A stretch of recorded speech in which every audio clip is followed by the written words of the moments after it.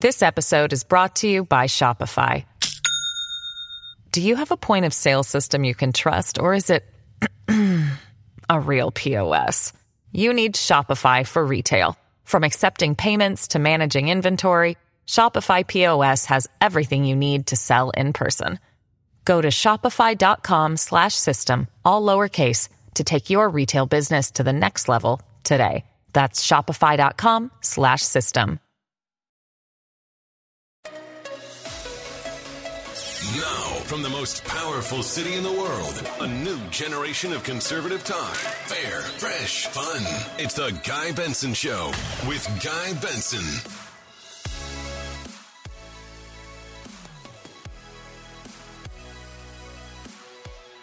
It's Friday, November 4th, 2022.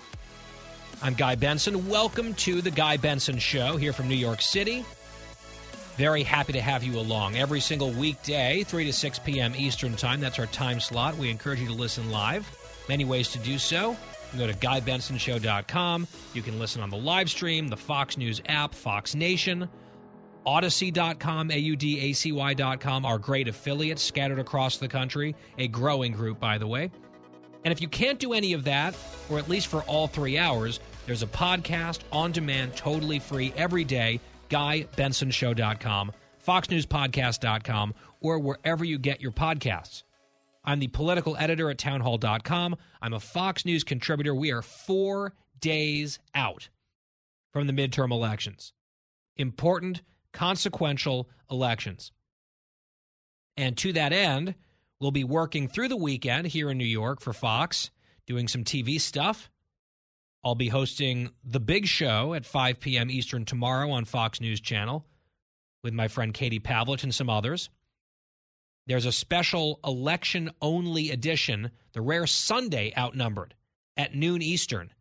That's Sunday on Fox News Channel. I'll be on the virtual, I guess it's sort of like an actual couch, but it's outdoors. I'm not sure exactly what the setup's going to look like, but I'll be the one lucky guy that is on Sunday. Then, of course, we resume our normal coverage in earnest intensely Monday into Tuesday as well. I'll be joining the Fox team coverage on election night from Washington, D.C. Here's what we've got on the show today, jam-packed on this Friday. Later this hour, Herschel Walker, Republican nominee for U.S. Senate in Georgia, also Heisman Trophy winner. Some of the polling suggesting he's not only ahead, maybe he's got a shot at winning outright without a runoff in Georgia. What does he think? We'll ask him. In the next hour, Shannon Bream is going to be here, our colleague and friend, anchor of Fox News Sunday. She'll also be a big part of the network coverage of the elections coming up on Tuesday. Also a big court watcher and expert. We want to ask her about a very significant oral argument that happened at SCOTUS this week on a controversial hot-button issue. Also in that middle hour, Joe O'Dea, U.S. Senate candidate and nominee for the Republicans out in Colorado. He will join us again. Real Clear Politics has moved that race into a toss-up category. Why? Things got a little fiery at their debate that he had with his opponent, Senator Michael Bennet, the Democrat. We will get his reaction to all of that. In our final hour, just after 5 p.m. Eastern, Robert Cahaly of Trafalgar, this very interesting sort of tip-of-the-spear pollster that has established itself as a very intriguing player in that space over the last couple of cycles. He is their chief pollster. We've had him here before, including last week. We will get kind of his final thoughts on what he's seeing in the data, and we'll crisscross the country in terms of those races. You don't want to miss that conversation. And then in the back half of our final hour, we will have Brian Kemp, the Republican incumbent governor of Georgia, who is up for re-election. Stacey Abrams, it's a rematch from 4 years ago. We will get a closing argument from Governor Kemp here on the show. So I hope that's enough for all of you. It's so much coming here over the next 3 hours. I want to begin by sort of framing up an issue ahead of Tuesday that I think is important. And this gets a little bit into sort of the political prognostication and hardcore analysis side of what we do here. But I think if you're ever going to do it, now's the time. And I brought this up in some detail this morning on Fox News Channel. I was on with Bill and Dana on America's Newsroom, and we were talking about, well, previous midterm elections and sort of the historical winds and the way that they blow and some of the trends. And part of what I used as a hook into this conversation as we got going was a new story that I saw yesterday from the Washington Post, which is kind of talking about how Democrats are already very worried about what's going to happen on Tuesday, and some of them are pre-spinning what's going to happen. Their expectation is they're going to lose. I think we all generally understand it's not going to be a good night for Democrats. The question is, will it be sort of like a mediocre bad night for them or a cataclysmic night for them? I think that there are various scenarios that could play out along that spectrum. But at least to me, it seems telling that some people in the Democratic Party and close to the White House are already kind of telling stories to themselves and to each other and maybe to the public about what next Tuesday is going to mean after the losses happen, which does not indicate a lot of confidence in the Democrats' position here. And here's what that story in the Washington Post said, quote, Biden allies are preparing to spin even a defeat as a win for the president. Since President Barack Obama lost 63 seats in 2010 and President Trump lost 40 in 2018, and Biden is not expected to lose as many. So I think on a very superficial level, that's what they have come up with. The ever-ingenious brain trust over in Biden land. Well, Obama lost 63 House seats in his first midterm. Trump lost 40 in his first midterm. Well, if we lose less than that, then it's really not so bad. It's kind of like a win in some ways for Biden.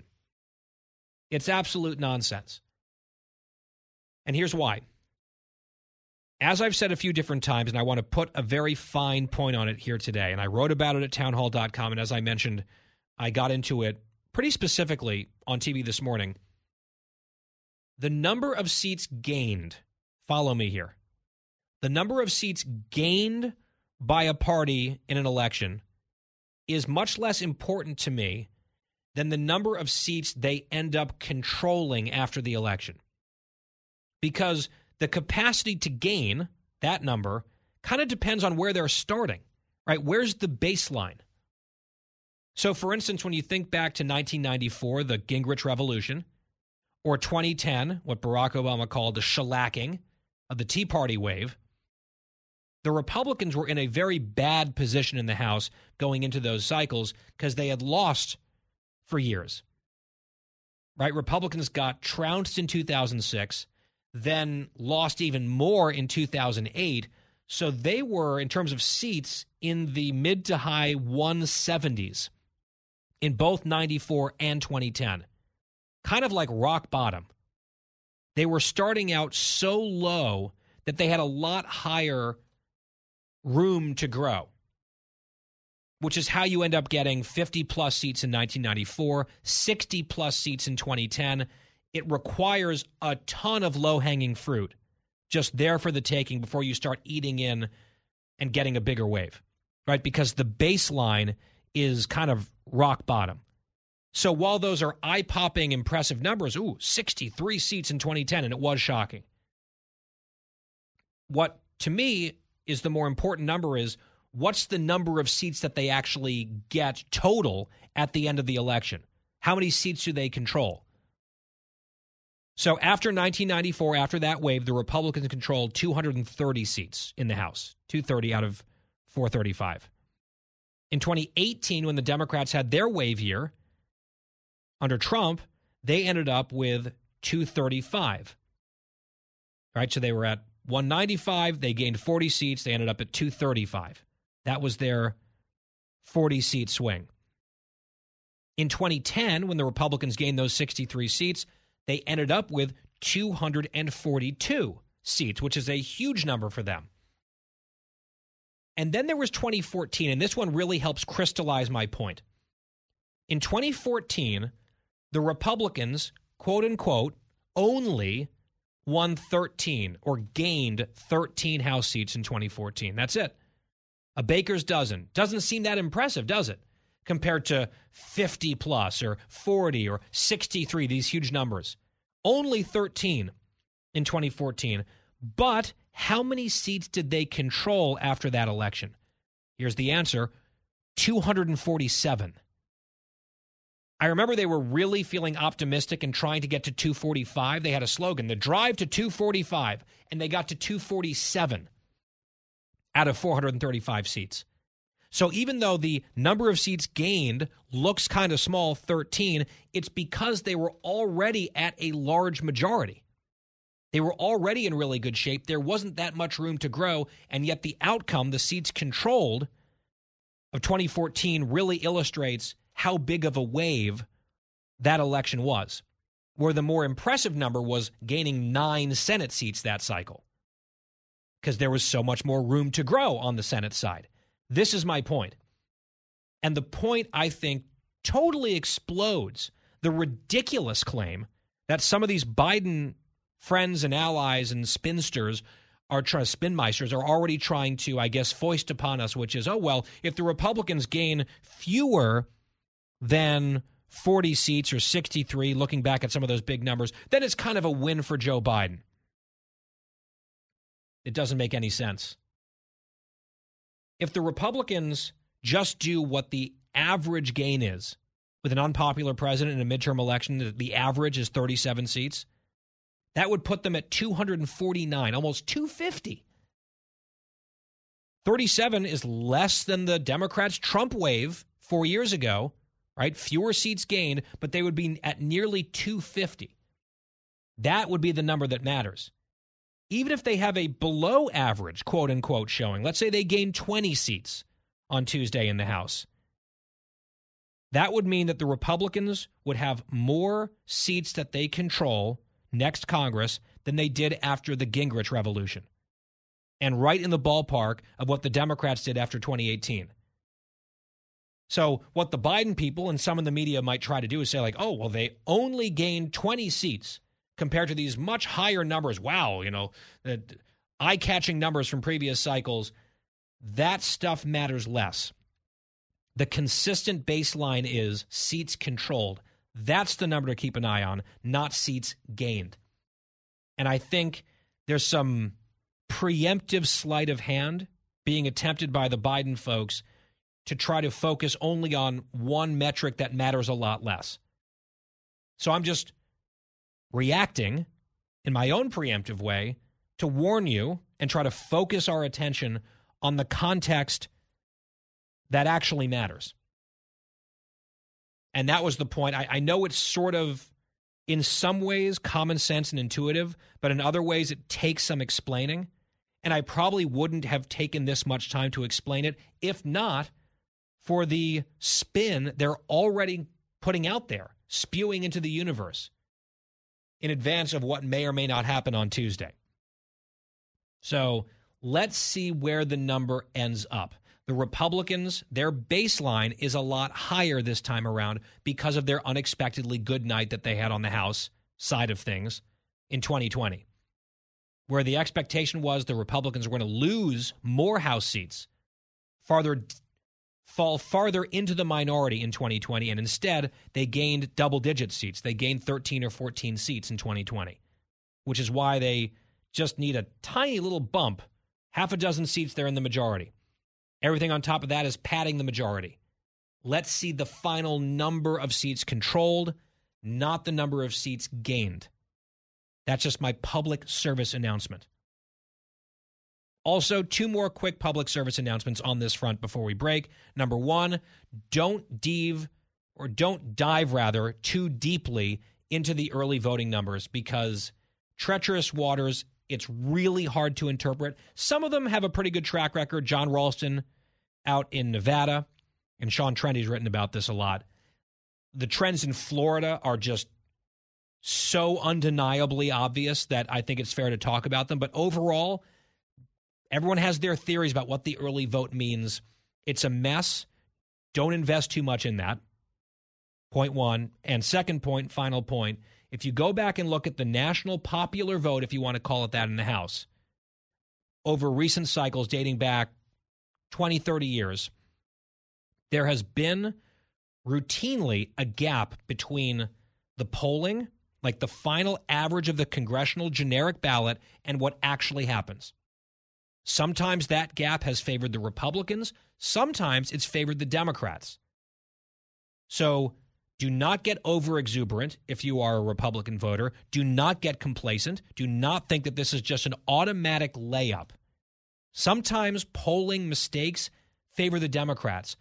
Waves are not accidental. Waves are made by work and by voting. Vote. Vote. We're just getting started. On this Friday, it's the Guy Benson Show. Stay tuned. Fresh conservative talk. Guy Benson Show. This episode is brought to you by Shopify. Do you have a point of sale system you can trust, or is it a real POS? You need Shopify for retail. From accepting payments to managing inventory, Shopify POS has everything you need to sell in person.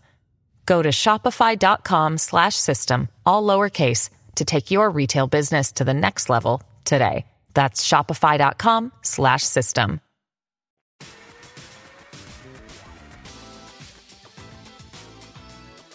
I'm Guy Benson. We are back in New York City, and this is a very disturbing story. Unfortunately, is it a surprising story?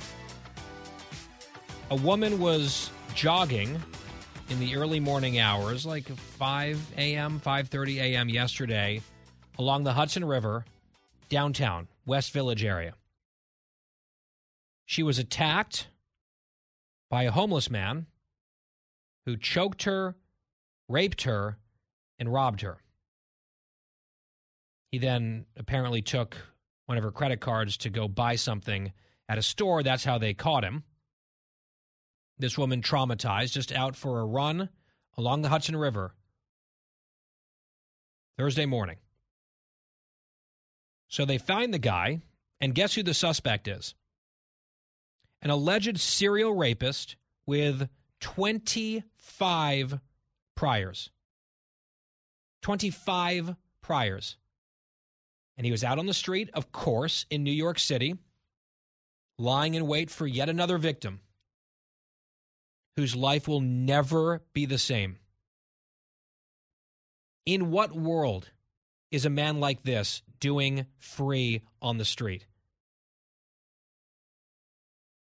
I think most Americans believe in second chances, especially after paying a debt to society. Do we believe in 25th chances? There is something gravely wrong in some of these places with these types of laws. And the victims are the ones who pay the price for it. The governor of this state, when she's confronted with one horrible example after another, like the woman who was beaten severely by her husband on camera, he was arrested, released on no bail, then he came back to finish the job and murdered her in front of her kids. The governor of this state, happened here, was asked about it. She blamed the system. She's the head of the system. She's the governor. She could have done any number of things to change the system and the laws that are psychotic. And instead, she goes to the debate and wonders why the Republican is so weirdly obsessed with keeping dangerous people locked up. And she says that the Republican talking points about crime in New York and elsewhere are a conspiracy, even though the stats are all up in a bad way in this city and in this state. And now a woman was sexually assaulted by a man with 25 priors just yesterday morning. It's madness. It has to stop. Out of the gates and ready to go. Hey, it's Hutton and Withrow. Hot Mike is here on the Outkick Network. We've got your afternoon covered with the latest sports discussion, and it's available wherever you find your audio. Daily analysis and news. He is hot. I am Mike. Actually, my name is Chad. His name is Jonathan, but you get the picture. We're going to bring it every single day. Whatever you want to call us, we'll respond to. We just want you to respond to what we're dishing out every day. And while you're here, we hope you subscribe to the podcast, like, subscribe, and share.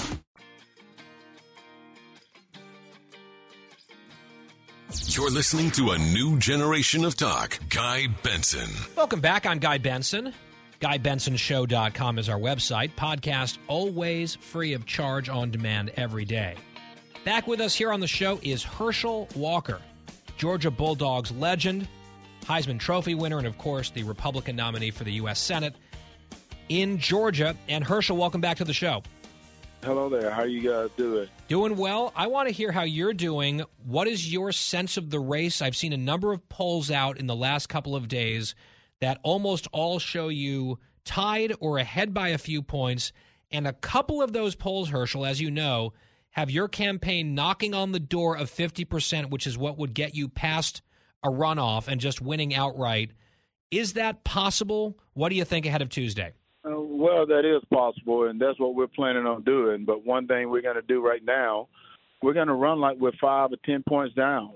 We're going to continue to go and travel around the state, talk to the voters about the differences between Senator Warnock and myself. He believes in the high gas prices. We believe in lowering the gas prices by being energy independent again.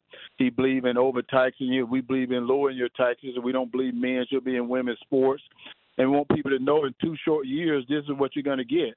Well, I believe in something totally different. I believe that we can get out and get things done for ourselves, don't have to give our energy to our enemy, that we can do all our stuff right here. I believe we can get the men out of the women's sport. I think we can secure that border, and we can bring people together again. I don't believe in the separation where he believes in trying to separate people. Well, I don't.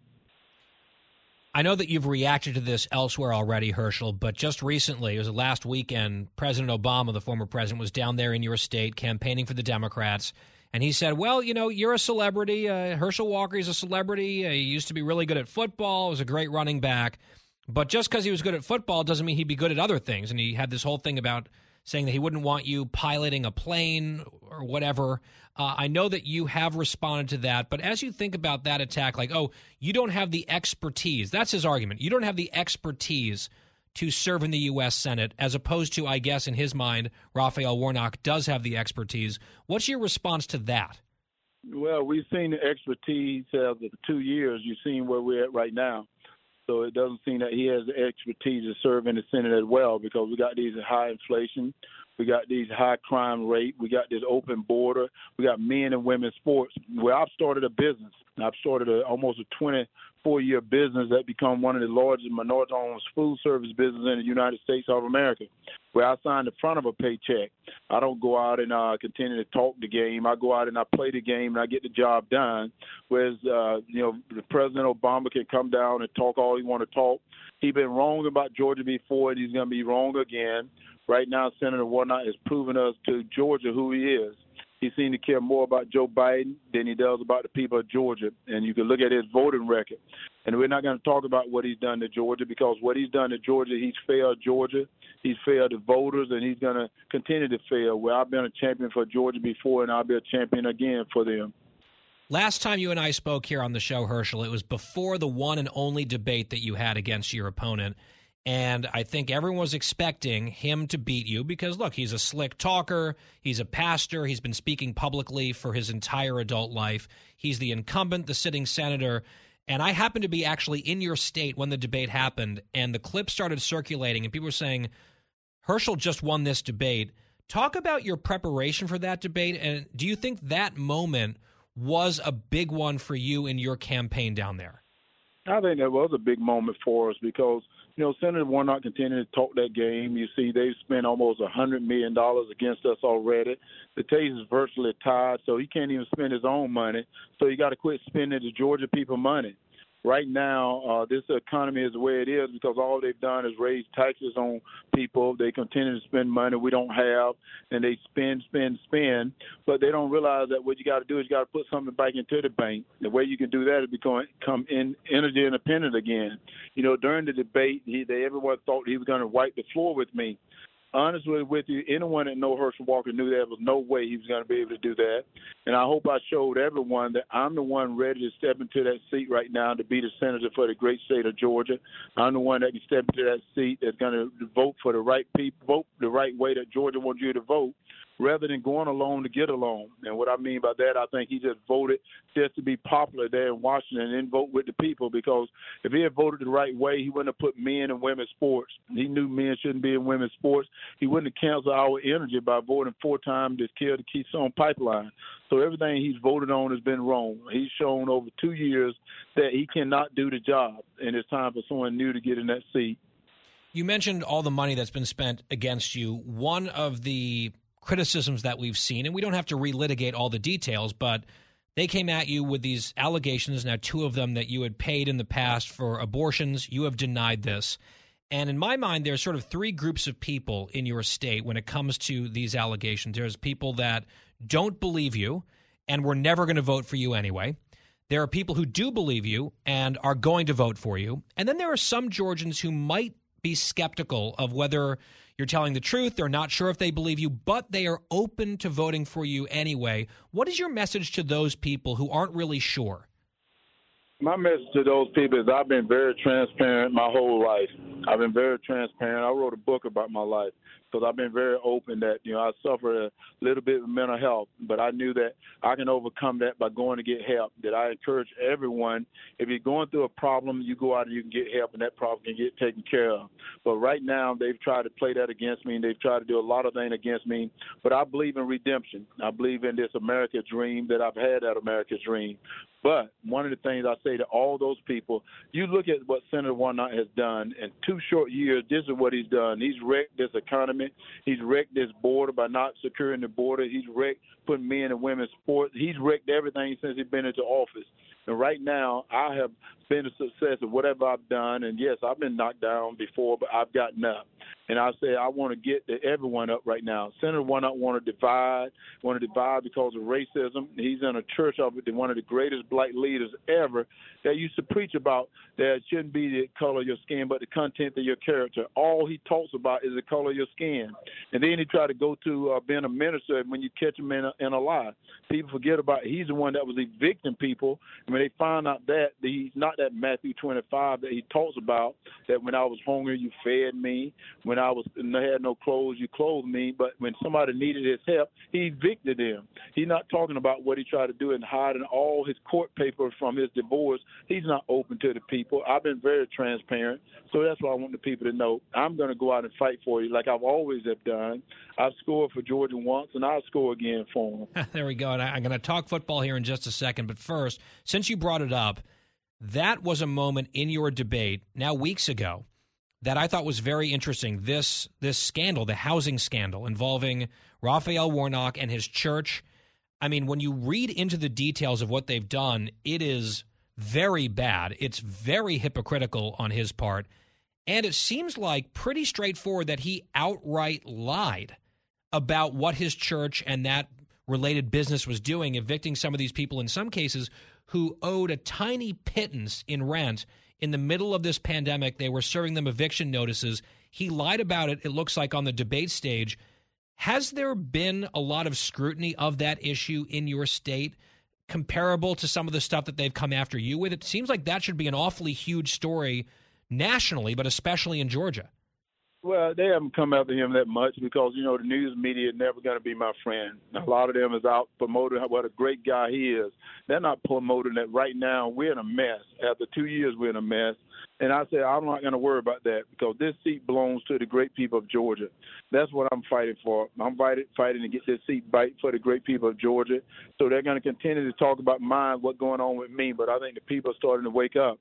And I think that's the reason the people right now still got me in this fight. And as long as I'm in this fight, I'm going to win it because I'm going to continue to go out and let the people know what I stand for, who I am, what I'm going to fight for because they know who I am. I'm a guy that's been redeemed in my life. I'm a guy that has fallen down many times, but I've always gotten back up. Gotten back up and been that champion. And I'm telling every American we can get up too. With everything going on right now, we can get out of this. We can become energy independent again. We can get out of this. We can create jobs here in the United States. We can get out of this so we can secure that border, and we can get out of this by not putting men and women's sports anymore. And we can continue to be champion for the unborn. We can continue to be champion for our kids.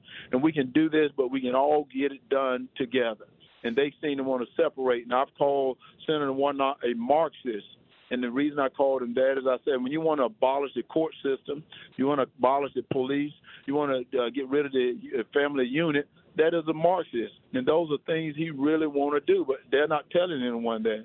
They continue to mislead and try to mislead people to try to get a vote, but that's not what I'm about. I'm not that politician. I'm a Christian man, and I say I'm that warrior for God.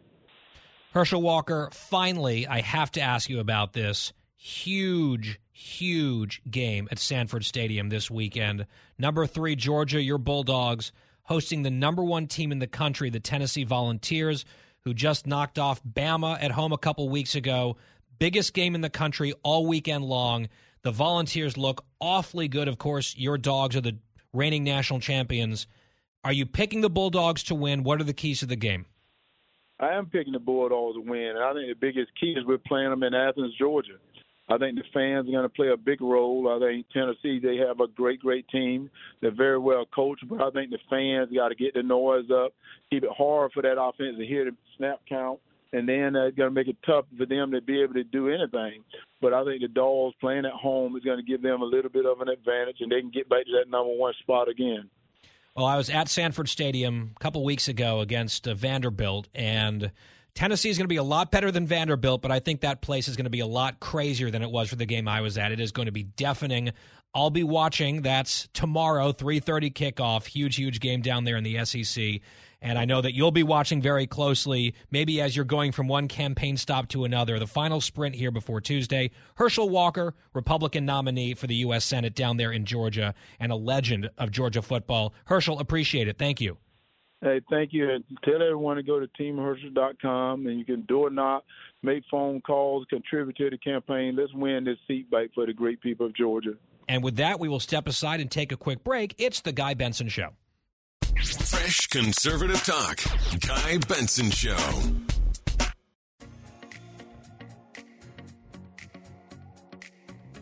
Back on the Guy Benson Show. New jobs report out today. So the October jobs report was mixed. In some ways, it was good. Payrolls grew 261,000 jobs overall in the month, which is better than expected.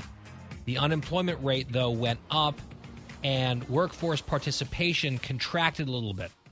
So on balance, not bad. Some good indicators in there, but also signs still on wages and other things of a long, rocky road ahead. And it's something that we'll keep an eye on. Although it's interesting, over at MSNBC, Joy Reid, who's one of their anchors who once claimed that all the homophobic stuff that she wrote on her blog back in the day had been like retroactively written by someone else because she got hacked or something like that. There's a total lie. Anyway, there's no accountability for that. She's never apologized for that. She just lied about it. Anyway, she's got a show over at MSNBC, and she has a theory on why inflation is such a big issue in the election in Cut 32. The only people I ever hear use the word inflation are journalists and economists, right? So that is not part of the normal lexicon of the way people talk. So it's interesting that Republicans are doing something they don't normally do, right? Which is not use the common tongue, right? Not use just common English to sort of do on their campaigns like they're doing with crime. What? Inflation is not part of the lexicon? Yeah, people normally don't talk about inflation because normally there's not rampant inflation.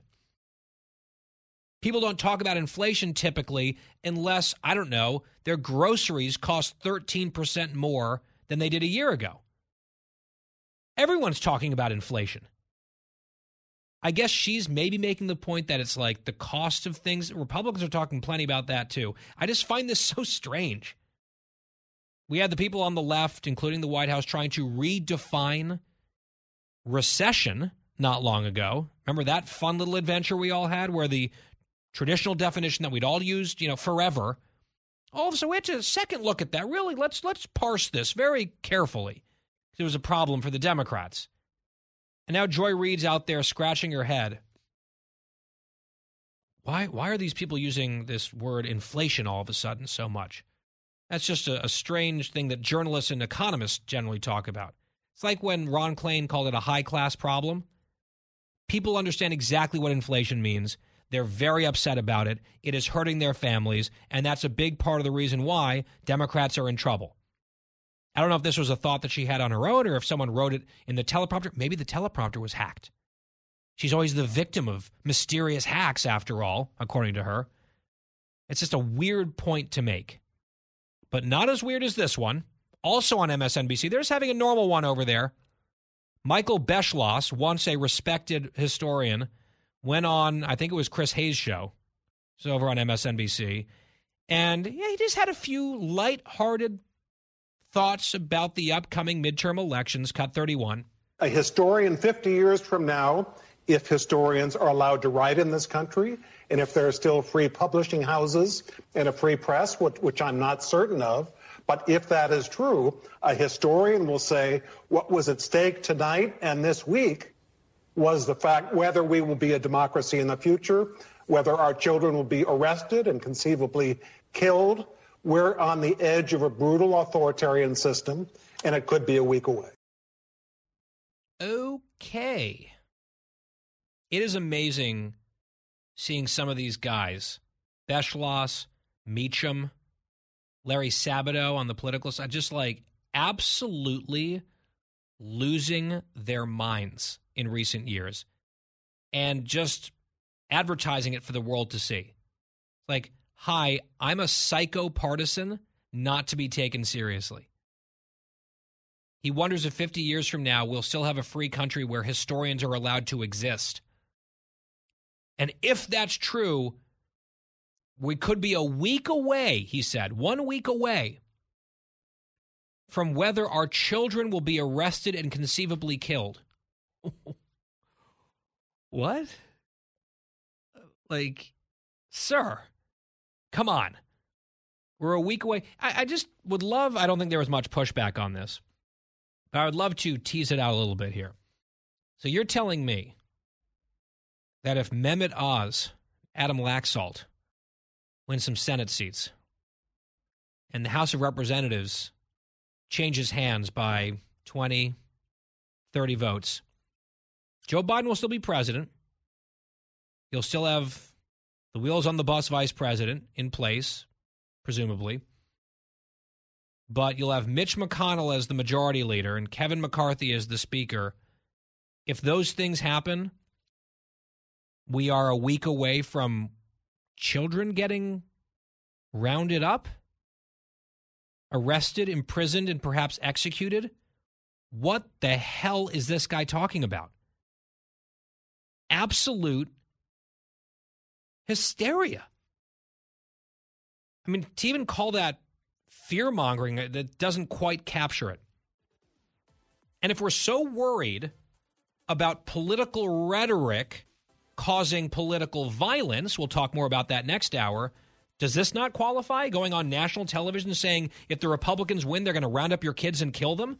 Could that foment some violence? Oh, or do the rules only flow in one direction? You know the answer, so do I. Whew. MSNBC man. Take a breath. Another hour coming up.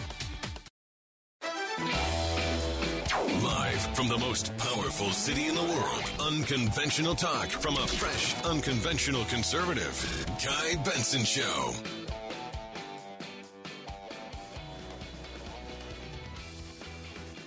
A new hour here on the Guy Benson Show underway from New York City. Happy Friday. Thanks for listening. GuyBensonShow.com, our website. Podcast free every day on demand. That's also the weekends with Bonus Benson. Lots of TV this weekend, tomorrow and Sunday on Fox News. Catch me all over the place, and then I'll be part of the election coverage coming up next week as well. We'll fill you in on all of that. Fox News alert. Good day on Wall Street. I think overall people were encouraged by elements of the jobs report. The Dow finishing up 401 points, erasing the losses from yesterday and then some, closing out at 32,403 for the week. Still to come here on today's show, a lot, quite frankly. Later this hour, Joe O'Dea from Colorado running for Senate. What's happening out there? Is that now a toss-up race, according to one prognosticator? We'll ask him about that. Robert Cahaly from Trafalgar, that pollster, very interesting guy, very interesting operation. We'll get his bottom line ahead of Tuesday in our next hour, our final hour. And also Brian Kemp, the governor of Georgia, will be here. We had Herschel last hour, Kemp in the next hour, pretty Georgia-centric here on the program today. But we get to our next guest right now, and you know her quite well. Shannon Bream, chief legal correspondent here at Fox News, anchor of Fox News Sunday. Check your local listings. She's got the Livin' the Bream podcast. She's a best-selling author. She'll be a big part of the election coverage on Tuesday as well on Fox News Channel. Shannon, great to have you back. Happy Friday. Always my treat. Well, we're happy to have you here. I want to start actually with your court-watching legal hat. There was a big case argued before the Supreme Court earlier this week on the issue of affirmative action, racial preferences and racial considerations when it comes to college admissions. Tell us about this case. And I saw a lot of buzz about the oral argument in terms of where things seem to be pointed. What can you tell us? Yeah, so you've got a public school in the University of North Carolina. You've got a private school, Harvard College.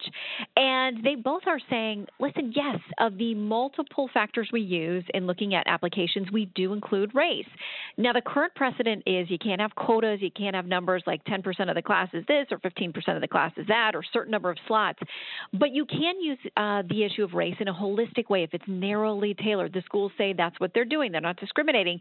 But this case comes basically from a group of plaintiffs, Asian American students, who say we're actually being discriminated against because Black and Hispanic students are getting more preference in the process. Regardless of what our test scores are, we think we're being crowded out because race is being used. They argue race shouldn't be used at all, including their race as Asian Americans. So arguments were very heated. They went on for hours and hours. So there's a lot of meat there. But one of the things that struck me is that Justice Thomas, who has clearly been against affirmative action publicly and privately for as long as anyone can remember, he repeatedly asked a couple of questions. What is diversity? How do you define that? There were questions, well, what about viewpoint diversity? How do you define that? And he also kept pressing, what is the educational benefit? Because you talk about how it benefits the classroom to have racial diversity. What is the measured educational benefit of that? And those were kind of those questions that sort of stumped the advocates for these policies that weren't able to point him to a clear answer that at least seemed to satisfy him. There was also an exchange that I read about with Justice Alito, who asked a question about the importance of race.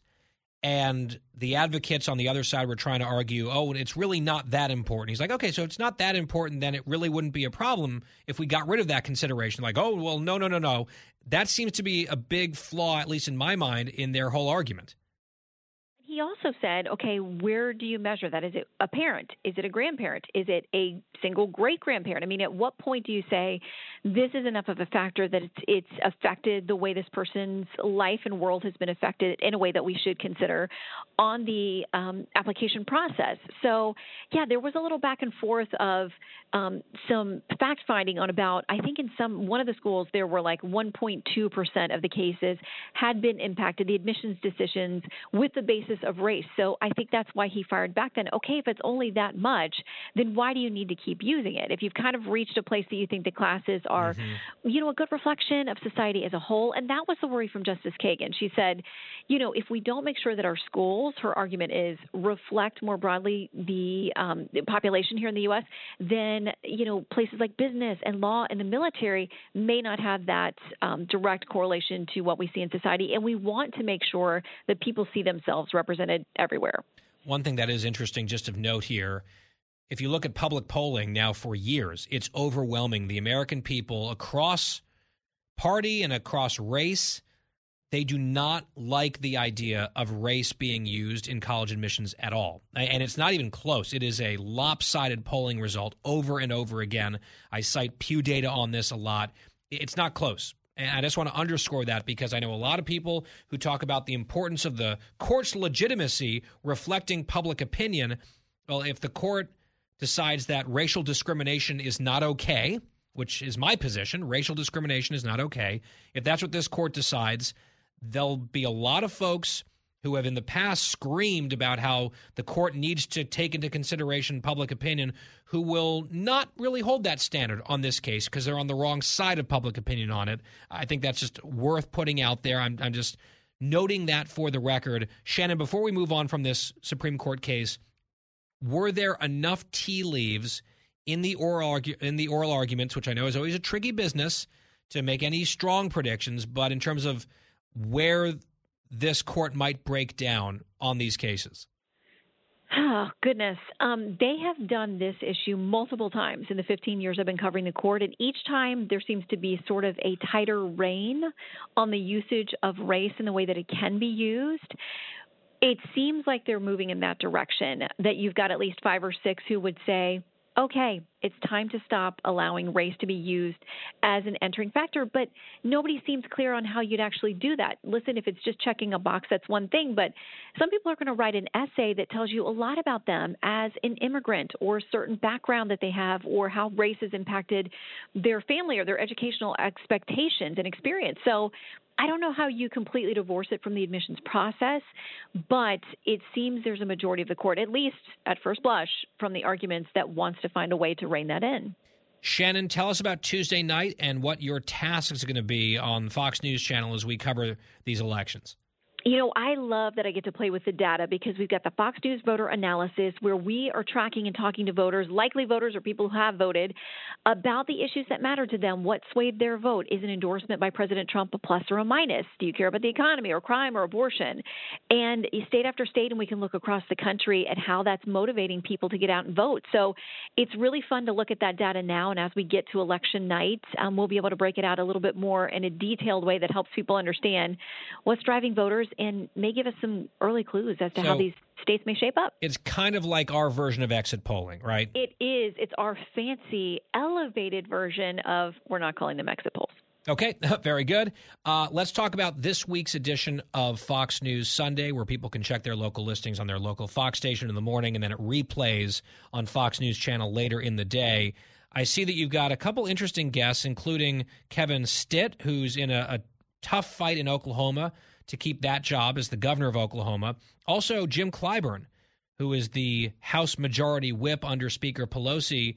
I would imagine that, and I'm not telling you how to do your job, but he said something very interesting recently on MSNBC that I don't think has gotten quite enough attention nationally. He basically just admitted, oh, yeah, when we all voted for the rescue plan, $2 trillion, all of us knew that that was going to fuel inflation. Of course it was going to fuel inflation. It seemed like a pretty significant acknowledgement on his part, almost unsolicited. It got very little pickup. Just throwing that out there, Shannon, since you've got him on the show. Yeah, and we asked another Democrat about that on our show not long ago because he had said it. And so I'm like, are you among those? Are there other Democrats who thought that that would be a good idea? Henry Cuellar was on with us a week or two back. And so it's out there. And Congressman Clyburn's not the only one who said it. He also said to Fox News Digital that he is warning that he sees right now what's happening in this country is like 1930s Germany, that a duly elected or democratically elected chancellor moved the country towards a very terrible period in history. Now, any time that you make any kind of comparison, use anything that references the Nazi Holocaust nightmare, that whole thing, you get pushback. And already people today are saying today, he makes comments about Nazism and how he sees it reflected in some elements of today's right wing. And it really does not sit well with people. You always are taking a chance when you use something that's inflammatory. Yep. And already people are speaking out and saying that denigrates or devalues the suffering of millions of people who were killed.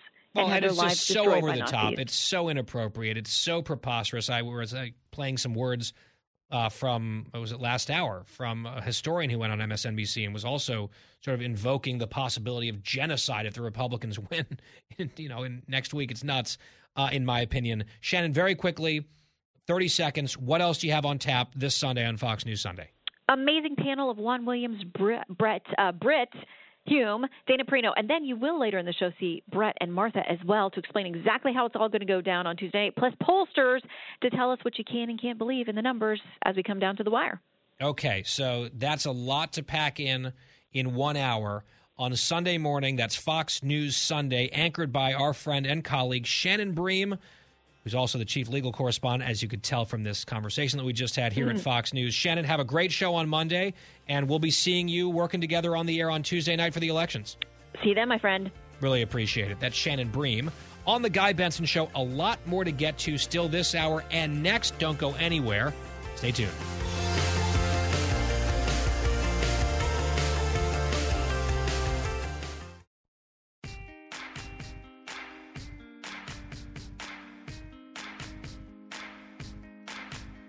I'm Guy Benson. Welcome back to the show. Well, yesterday we told you about a few stories that you might not have heard elsewhere, certainly not in the mainstream press, like the Republican nominee for Senate in New Hampshire, Don Bolduc, getting attacked on his way into the debate this week by what appeared to be a lefty activist. Sort of like came past the partition and took a swing at the guy. There was also the story of a man being arrested in Illinois for making explicit and very disturbing death threats against the Republican nominee for governor there. Wanted to skin him alive, he said, citing alleged Republican racism and other things about abortion. You've heard so much about Paul Pelosi and that attack, and we continue to learn more details. I saw earlier today NBC had a report about what happened at the Pelosi residence and the sequence of events that was awfully strange again. And then it started to make the rounds. Then NBC took it down from all their platforms and retracted the report, so that's a little strange again. But Pelosi's out of the hospital, so that's good. We've been wishing him a speedy recovery.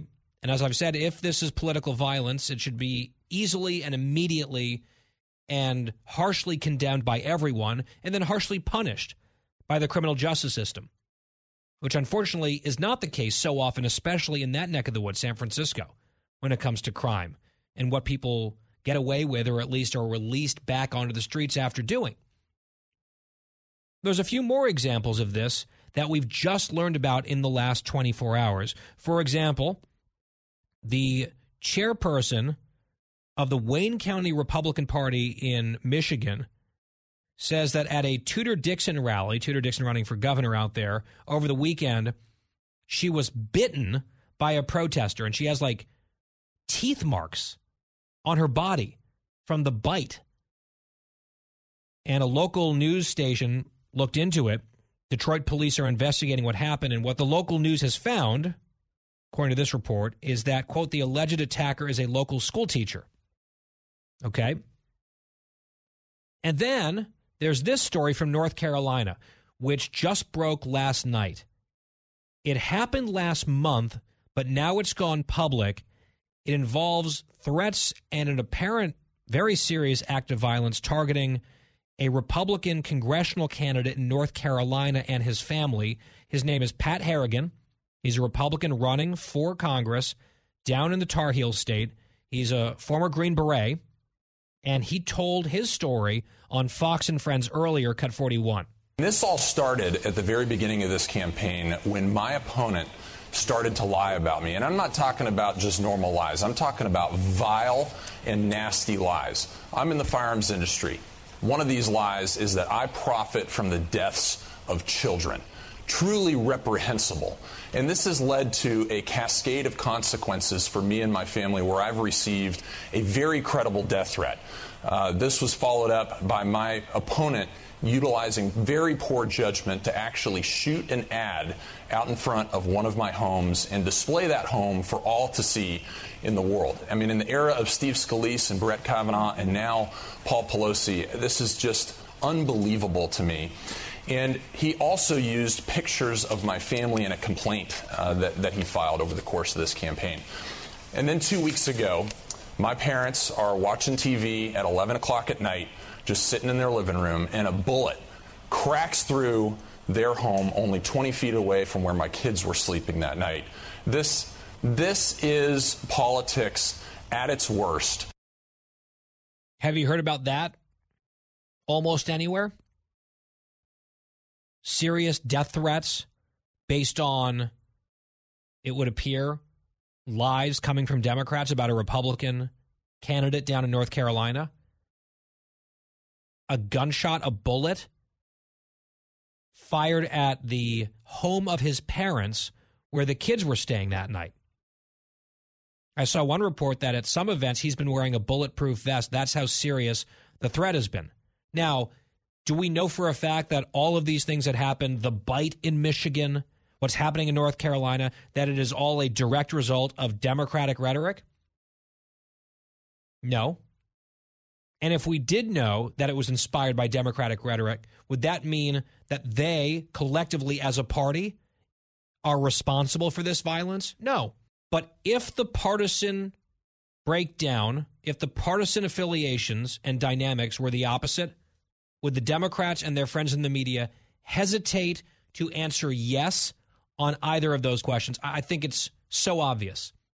If we wanted to do what they do, if we wanted to play by their rules and adhere to their standards, we would give all these examples, very recent examples of political violence, including Republican canvassers and volunteers and conservatives getting attacked, shot, beaten, sent to the hospital. We would say all of it is because of the Democrats' rhetoric, what they're saying, and demand that they stop campaigning and demand a constant national conversation about the danger of what the Democrats are saying and how they're fomenting violence in the country. That is their standard.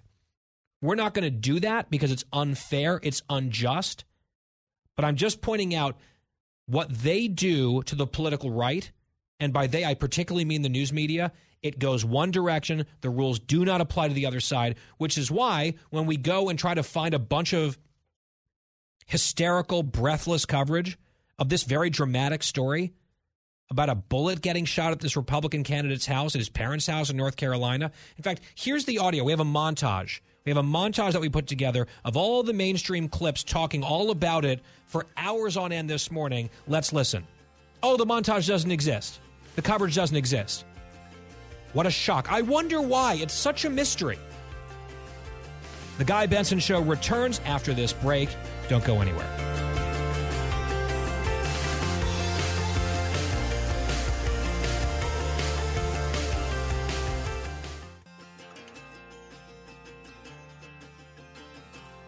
Talking about the issues you care about. Guy Benson. Thank you for listening on this Friday. It's the Guy Benson Show. GuyBensonShow.com. Free podcast every day on demand. Saw this headline from Politico. National Teachers Union chiefs hitting the campaign trail with former President Barack Obama and First Lady Jill Biden to support Democratic tickets in Arizona, Michigan, and Pennsylvania. Notice who's not part of that little club. The sitting president. The people mentioned are Obama, Dr. Jill Biden, and these teachers union bosses.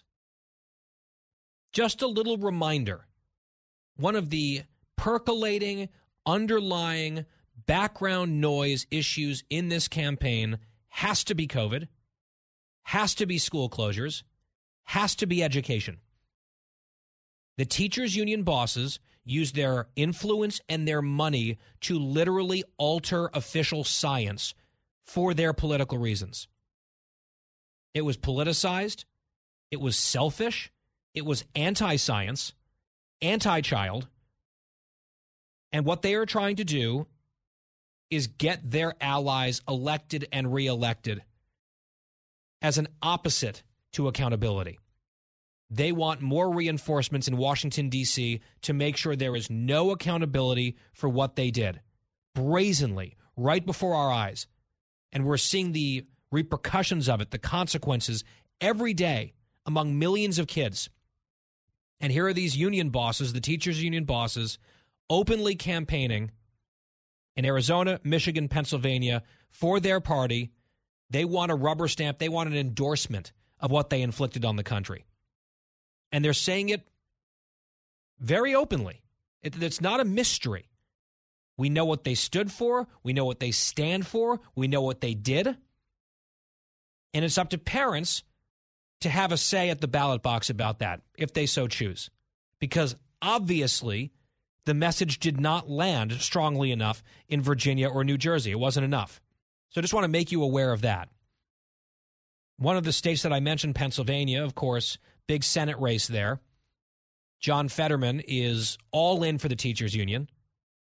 He'll just do whatever the unions tell him in Washington, D.C. He's very anti-school choice. Having gone to Harvard, I think, for graduate school on his parents' dime, he's sending his own kids to an elite, very expensive private school in Pennsylvania, likely also paid for by his parents because they've paid for everything. He's a rich kid who dresses like a working-class person, or his interpretation of a working-class person with the hoodie and the tats and all that, but he also doesn't work. He doesn't like to work. He never has. Even when he finally got a somewhat important job, lieutenant governor, with a handful of responsibilities, he did almost none of them. The one responsibility John Fetterman took seriously was showing up and voting on the parole board, and overwhelmingly he did it as an outlier to release dangerous criminals. Because he thinks that life without parole, lifetime sentences, should be gone. He thinks that a third of prisoners in Pennsylvania should be released. And the insane cashless bail nightmare that's playing out in a lot of these places around the country, guess who's a fan of that? John Fetterman. Here's a flashback from 2018 in his own words, cut 33. We want to get rid of cash bail where it's appropriate, so we don't criminalize poverty. We don't criminalize race. We don't, like, all these things that are wrong with our criminal justice system right now. He has endorsed and praised Larry Krasner, the catastrophically bad district attorney in Philadelphia, and we've seen the results of those policies there. That is how Fetterman believes the criminal justice system ought to operate. He's been very open about it, although coming down the stretch here when it's hurting him, his campaign has sort of denied it and lied about it. The record is what it is. So the number one reason, as I keep saying about John Fetterman, to defeat him in this race is his record and his beliefs. His record is extraordinarily unimpressive. And that, I think, is being very polite. I think he is a hypocritical deadbeat in reality. As I was just saying a moment ago, he's anti-school choice, but his kids get the benefit of an expensive private education from his parents, but he doesn't want that opportunity for other families who don't have rich parents. And he wants to keep those kids in the government-run schools as a monopoly, but he was also delinquent on his own local taxes to support those schools over and over again. It's just amazing what this guy has done in his life and his career, and is on the doorstep of a Senate seat. He is a radical left-winger. He's lying about his position on energy. He's lying about his position on crime. And I'm not just asserting that. It's on the record. He is way out there on the left. He would be in the Bernie Warren wing of the party from Pennsylvania. Those are the big reasons to oppose him. Then there's also the whole question of whether or not he is fit to serve at all physically. I think ideologically, based on his resume, based on his background, based on his ideas, he is unfit and dangerous. Although not to Oprah. I don't know if you saw this. Oprah has endorsed him. And everyone's going, ooh, well, Dr. Oz got famous on Oprah, and Oprah's against Oz. Oprah's for Fetterman. Oprah is a billionaire leftist. You look at her endorsements across the country, every leftist running, she's for. Of course she endorsed John Fetterman. She's too rich for any of this to matter to her, really. And she just wants fellow ideological leftists in there. Right? So there's no surprise there. That's not like a big whoa moment. And Oz, by the way, was gracious about it. I love Oprah, respect Oprah. We have a disagreement on politics. That's the right way to play it, I think, for him. But on The View today, John Fetterman was the guest remotely, and it was amazing. The doctors at The View, at the table, apparently, gave him a clean bill of health before they started the interview, just to say it's not even an issue. Listen to one of the doctors explain why, and by doctors I mean co-hosts without doctorates, of course. Cut 34. I was happy you released an updated letter from your doctor, and it's clear your post-stroke struggles are not cognitive and would not hinder you as a senator. So I'm going to just go ahead and move on and treat you like regular candidate. Yeah, we're just going to move on and treat you like a regular candidate. That's obviously something that you have to say when something is super regular. It's clear your post-stroke struggles are not cognitive and would not hinder you as a senator. Oh, great. I'm sure Dr. Behar and Dr. Hoopy agree. I mean, it's clear to them, maybe not as clear to people who were at a speech that Fetterman gave just recently the other night, I think talking about football, Cut 35. I think everyone that ever plays football in high school was, you know, at a kind of like a trade out kind of football camp, and there wasn't any interest to have me come play here, you know. Mm-hmm. Just going to treat everyone like, let's all move on and treat him like a regular candidate. All right, thank you, doctor. It's his ideas that are even more concerning than that. The Guy Benson Show continues after this. Joe O'Dea in Colorado, Senate candidate. He says it's a toss-up race. Real Clear Politics now agrees. That's next. Guy Benson will be right back.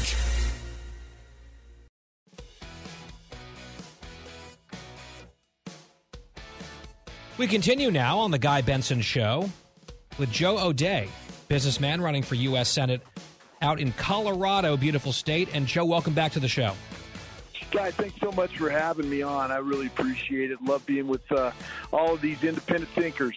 Well, we appreciate you being here as well. Thanks for spending some time with us here on this Friday. I know that it's getting down to real crunch time for you and your campaign. I want to talk about the debate that you had with Senator Bennett, Michael Bennet, the Democrat in that state that you're trying to beat.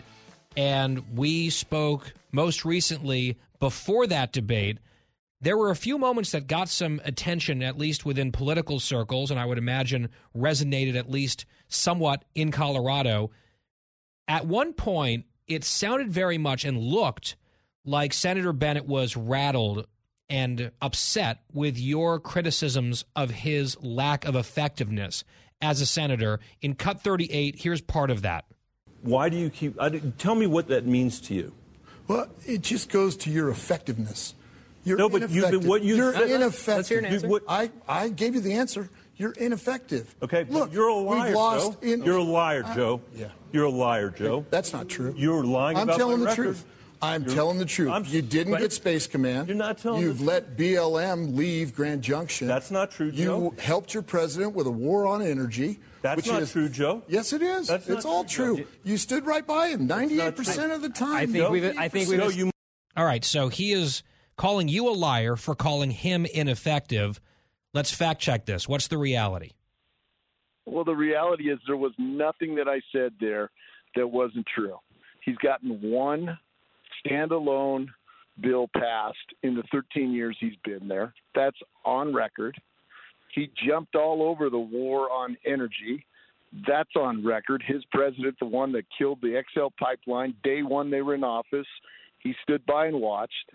He watched them take Space Command away from Colorado Springs, hasn't used his seat to get anything changed. All he had to do was hold up one bill, hold up one appointment, and say, President Biden, I want Space Command for Colorado. I'm not going to vote with you till you do it. And he's done nothing to help keep the Bureau of Land Management headquarters here in Grand Junction. The guy is ineffective. I called it like I saw it, and he just came unhinged. He had nothing to say but start to call me a liar. It's an unbelievable moment. I felt pretty good about it, to be honest with you, Guy, because I just called it what it was. Yeah, I mean, and you can look at his record.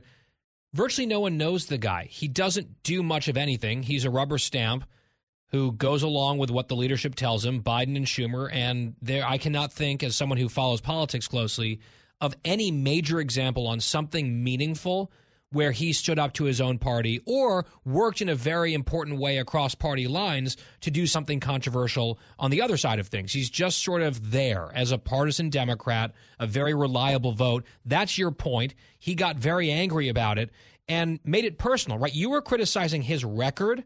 He criticized your character. Yeah, I think the Colorado voters see right through it. I can tell you he's living in the vacuum of Washington, D.C., and he thinks that's acceptable. If he was out here in the real world running a business and he had that as his track record, he'd be fired. And that's exactly what we're going to do to him on November 8th, this next Tuesday. Working Americans have had enough of his economy. They've had enough of the price of gas being through the roof. They've had enough of this record crime that Joe Biden, with the blessing of Michael Bennet, has caused, and they're ready for a change. We got great momentum behind this campaign. Working Americans are fed up. You also had an opportunity to ask a direct question of Senator Bennet. You asked it about inflation and all the spending that, of course, he's voted for. There's nothing that has been spent under this administration that he hasn't supported. He's just yes, yes, yes all the time. Here's that exchange in Cut 39. We've seen $5 trillion go into the market here in the last 2 years. And some Democrats have said they regret all of this spending. Do you regret this spending? I regret the fact that we're facing the inflation that we're facing because the economy recovered at once globally, and we're having to deal with the effects of that because of the broken supply chains all over the world and because of the cost of energy that we're having to deal with. You know, Joe, you haven't been talking about it so much. Well, I asked a question. Do you regret the spending? And my answer to your question is I regret the inflation that people are facing. That your spending caused. Because of the broken supply chains globally and because of the energy that we're facing. So your response, Joe, to that answer from the senator, I mean, he kind of wanted to have it both ways there and didn't want to own the spending.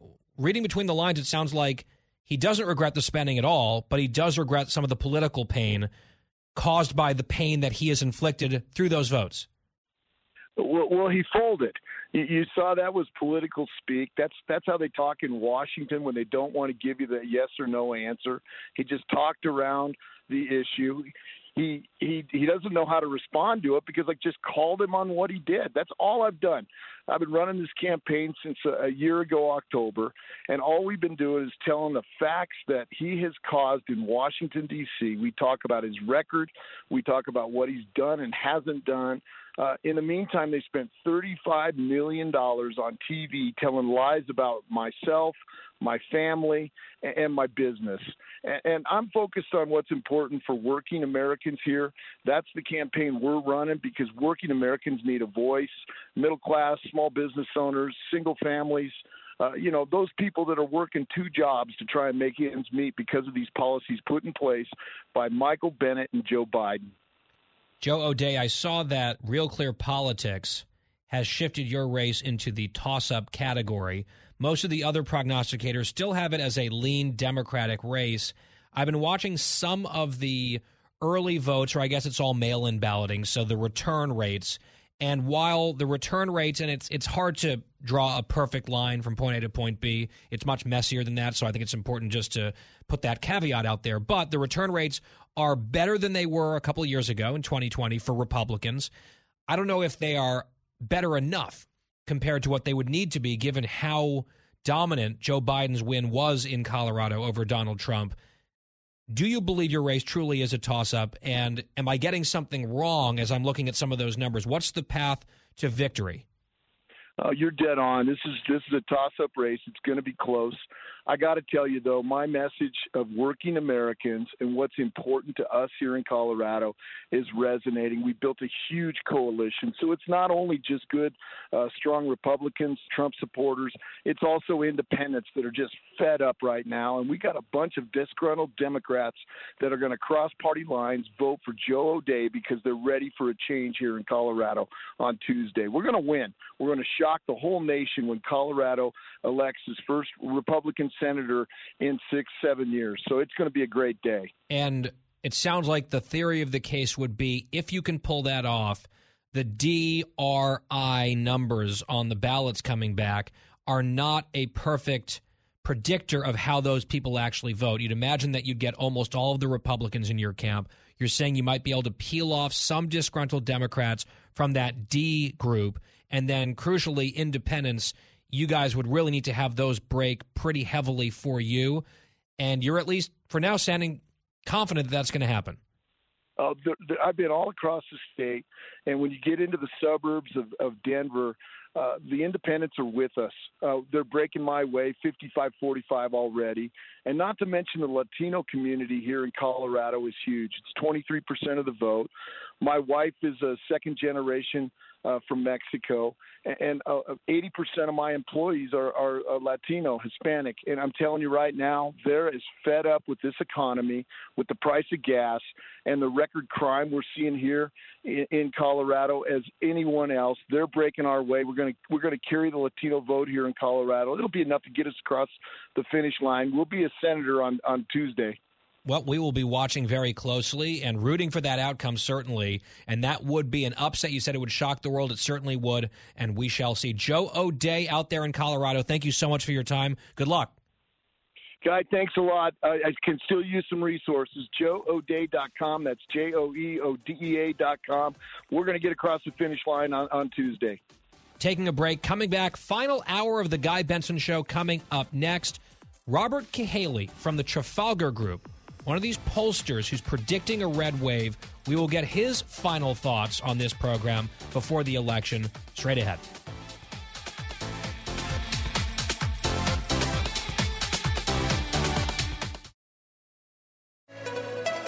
It's 5 o'clock in the most powerful city in the world, Washington, D.C. It's time for the Guy Benson Show Happy Hour, sponsored by the Finnish Long Drink. Finland's most popular alcoholic beverage has come to America. Visit thelongdrink.com. And now, here's your host, Guy Benson.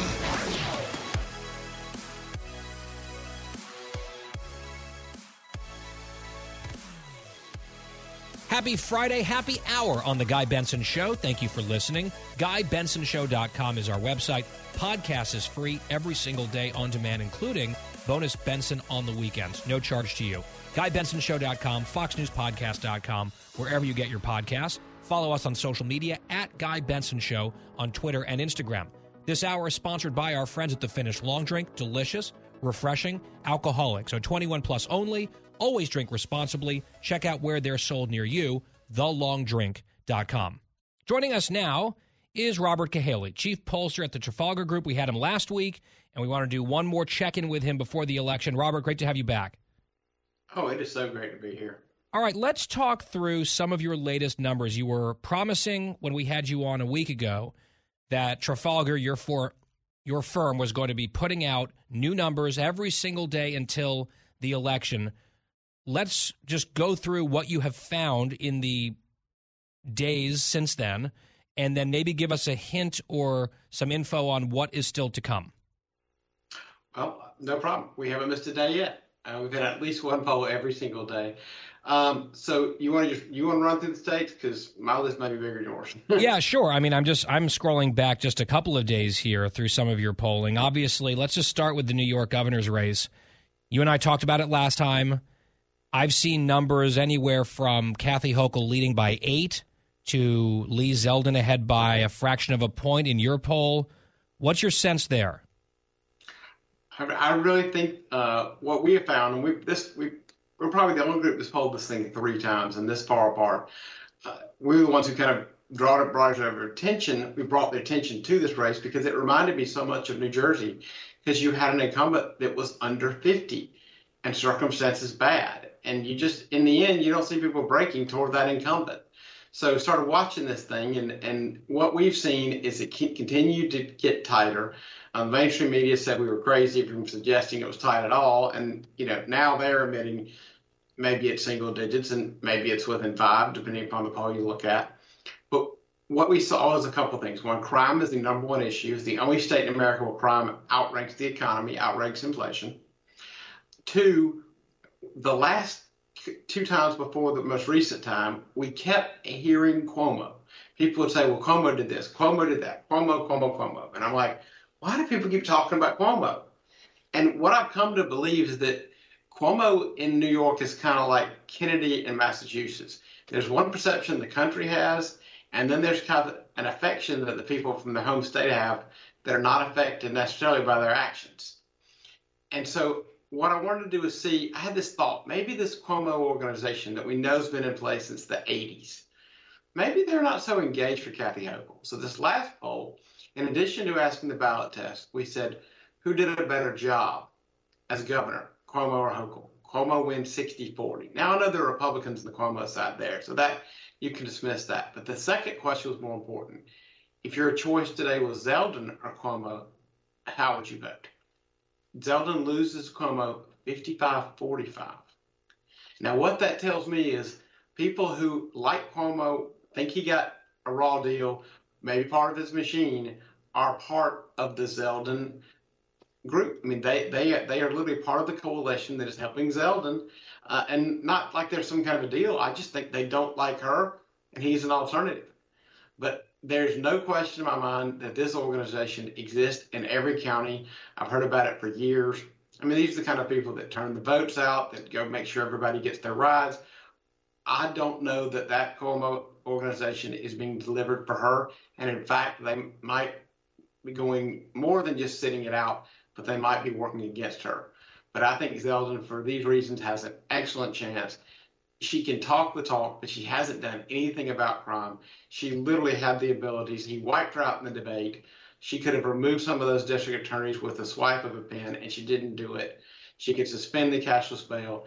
People know it. And, New York is not Manhattan. And all Zeldin has to do is get about 30% of the vote in the whole city. And that's all it takes. Well, yeah, I mean, this is an excellent chance. 30 to 35 is what he told us here, and that's possible. I wouldn't say it's probable, but it's possible. I'm not even sure that Hochul is good at talking the talk. She has not been a good candidate, totally uninspiring, has really screwed up a couple of different times. However, yes, I would say the trajectory has been good for Zeldin and a lot of that momentum, and sometimes that carries over. One difference between New York this year and New Jersey last year is that Jersey was like a total sleeper. No one saw it coming, which is not the same in New York. Everyone is seeing what's happening, which is why the Democrats are parachuting in big names and plunging a bunch of money into New York. You've sort of given them a heads up, not you specifically, although Trafalgar was sort of on the cutting edge here, but the polling has given them a heads up that things might be slipping away. Maybe those reinforcements at the 11th hour could come in and save her. It's absolutely possible. But I'll tell you one thing that is very interesting to me, and that is because of all the attention this thing has gotten, there's also been a lot of Republican money that's come into the state. And at the same time, we know for a fact, you've heard all these guys, The View and all the stuff, and they're complaining about all the polls seem to be dominated by right-leaning polling groups. Well, we know for a fact that 2 of the major networks have been in the field in New York in the last 2 weeks and haven't published anything. And there's a reason for that. And there's a reason what's happening around the country and people talking about the polling. Well, it seems to be skewed because what is happening is these mainstream pollsters, these network groups that have, done the pump and dump and told everybody how great the Democrats are doing and created an artificial bubble that wasn't there, now are faced with a choice. They got 3 choices. 1, put out a real poll that gives the Republicans even more momentum. 2, put out another poll that's skewed that makes them look stupid on election day, or sit out the last couple of weeks thinking that their bad polls will be so far down in the numbers that nobody will remember what they said. A lot of them are choosing option. Wait, so you think they are withholding their numbers? I'm certain of it. Wow, that's very interesting. All right, think about it. When's the last time you saw the big networks not put out polls in every one of the major races the last week of an election? And you're saying that for a fact that in some of these places they've been in the field and they're just not putting the numbers out? Maybe we'll see them in the next couple days. Maybe. I mean, we are definitely seeing, Robert, to your point, though, this narrative, and we asked Tom Bevan about it from Real Clear Politics the other day, and I would be curious to get your response before we go back to talking about specific states and specific races. Some people are saying, particularly attacking RCP, saying, well, they're using polls like yours and Insider Advantage and some of these, Remington, some of these other Republican-aligned pollsters, which are painting a much rosier picture for the Republicans than some of the other polling is. So you have kind of this bimodal situation where you've got clusters of polls that are like decent for the Democrats or maybe at least not that bad for the Democrats, and then another cluster of polling, typically with Trafalgar leading the way, that looks a lot worse off for Democrats. And a lot of folks want to discount that cluster, your cluster. What do you make of this argument? Some of it's academic because we'll know soon enough. But as you look at the data and you look at the competition, what do you think? Well, what I think is this. First of all, we're not new to this. I mean, this is our third cycle being in all the averages, including 538. I mean, they routinely criticize us, but use our numbers. So what I would tell you is you cannot blame us for being in the arena, for putting our reputations on the line and facing the consequences of getting it wrong. I mean, the problem is their side, the mainstream media side, and some of the left-leaning universities are the ones that have left the arena. So if you want to be mad at the cowards who won't take a stand. Don't be mad at the people who have the courage to actually get out there and face the music. Okay, fair enough. And the numbers will be what the numbers actually are, and we are just, 4 days away from knowing, and I think we're all looking forward to that moment. Let's discuss, in my mind, Robert, the 3 most important Senate states in the country, and of course there are governor races in 3 of them, all 3 of them as well. Georgia, Nevada, Pennsylvania. For a long time, the argument has been, and I think it makes perfect sense, the party that can win 2 out of those 3, Georgia, Nevada, Pennsylvania, 2 of the 3 Senate races will control the Senate in the next Congress. As you look at those 3 states, what are you seeing? What are the numbers saying? What should we anticipate or expect on Tuesday? Well, if I had to rank them, I'd say Nevada's most likely to be a Republican win. We haven't really seen anything that goes backward from any of the polls that I have any respect for. Any of the polls that have decent error rates are all showing a pretty sizable win for Black Salt. Georgia, I think, is our next most likely win on this one. And part of that is because all of the real credible polls since the debate show Herschel either even or ahead. And we were talking about landmark, great tradition in Georgia, working with TV networks. Our poll, 2.5 points for Herschel. Insider Advantage, 3 points up.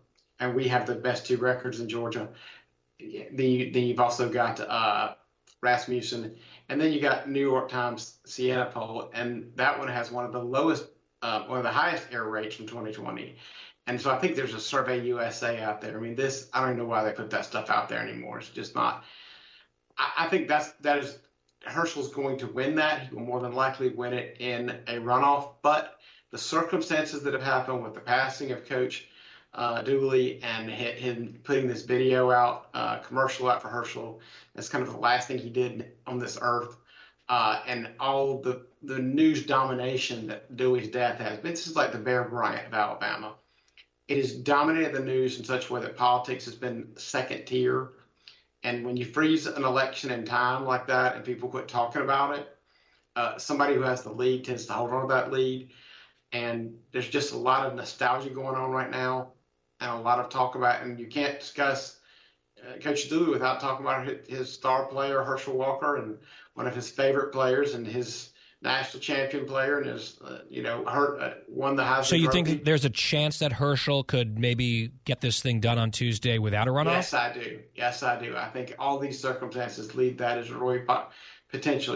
Coach Dooley always had a way of getting what he wanted, and he might even do it in his passing because he was all in. So to continue here, I would then just rank, based on what you've already said, by process of elimination, Pennsylvania is the least likely of those 3 for the Republicans to win. Dr. Oz, I see in your latest poll, your final poll of that race, I believe, Dr. Oz up by 2 points. That is reflective of some of the polling. Other polling shows Fetterman still ahead. I know there's a lot of analysis of the early vote saying it's good for the Democrats, other people saying not so fast. Quickly, bottom line, Pennsylvania for us. Well, the bottom line is if the Republican establishment had given Mastriano anything, Oz would be winning this thing by 3 points. These races are symbiotic. People don't understand it. It's true. People don't split tickets that much. I think Oz's rise has to do with what he's done in the debate and the fact that we also saw Mastriano close within 5. Mastriano has a great organization. Oz has great earned media and paid media. And if they could figure out a way to get on the same page closer to the election, I think they both benefit. But I think Mastriano's strength in the end will prevent enough ticket splitting. I think that will put a situation where Oz can win. I think it's going to be tight because my reputation of what I think of Pennsylvania's elections and their fairness is well known. But I think Oz better win it by 2.5 points to be safe. Do you think then, chips down, Georgia, Nevada, Pennsylvania, not in that order? You said Nevada first, then Georgia, then Pennsylvania. Do you think the Republicans sweep those Senate seats? I'd say they win at least 2 out of 3, and I would also throw in, I think, even more likely than Pennsylvania, you may see an upset in New Hampshire. More likely than Pennsylvania? Because Pennsylvania's going to be tough. I mean, I don't have any doubt that Oz will get the most votes. But okay, but you think that their system there might be a little suspect. What about Arizona, real quick? Yeah, this Libertarian getting out of that race is tremendous for helping out Masters. Again, he might be the only guy who could have gotten that done. If you just assume a third of the people are still going to vote for the Libertarian who's still on the ballot or have already voted early for the Libertarian, I think you can take 2/3 of that vote and put it behind Masters. and now you got 49, 49, 48, 48. It's a jump ball, and I don't like an incumbent who's voted 90% with Biden, who has a perfect contrast in the other U.S. senator who's kind of bucked their party. So, she's kind of been wearing the pants over there and reminding people in Arizona what they want their senator to do. I just don't like his odds if he doesn't go into that election over 50. I think Masterson has a great chance to win that thing. Okay. Robert Cahaly, stand by. There's a few more races I still want to get to. Let's do that right after this short break. It's The Guy Benson Show. The Guy Benson Show. More next.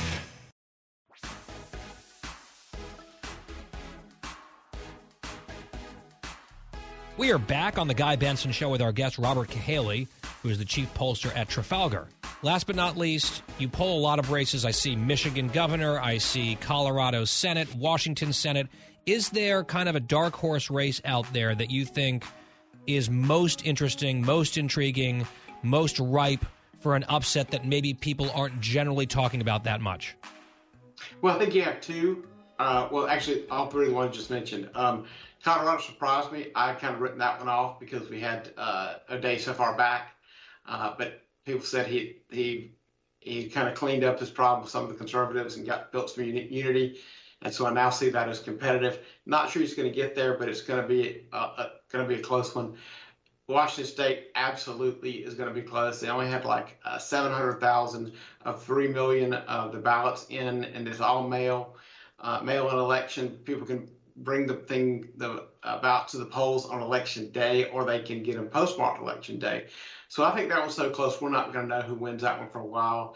And Michigan is less about the governor's race and more about the constitutional amendments or the propositions on the ballot. But Prop 3 has got a lot of people fired up. And when people come out to vote against Prop 3, I don't think they vote Democrat. Okay.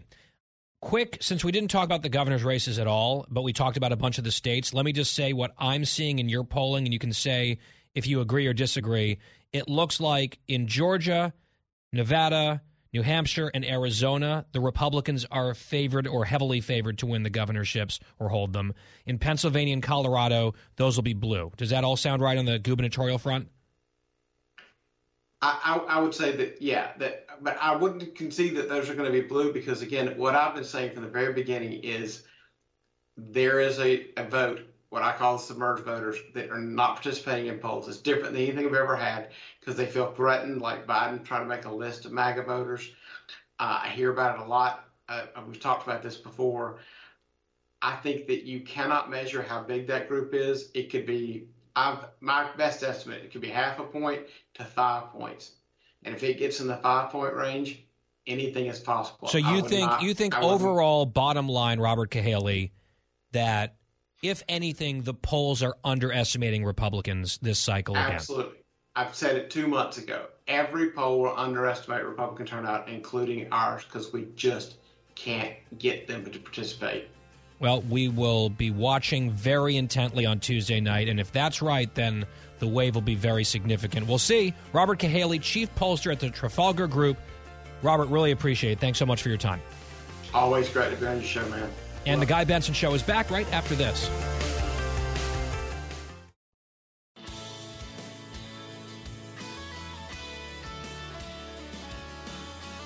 Back on the Guy Benson Show. Thank you very much for listening.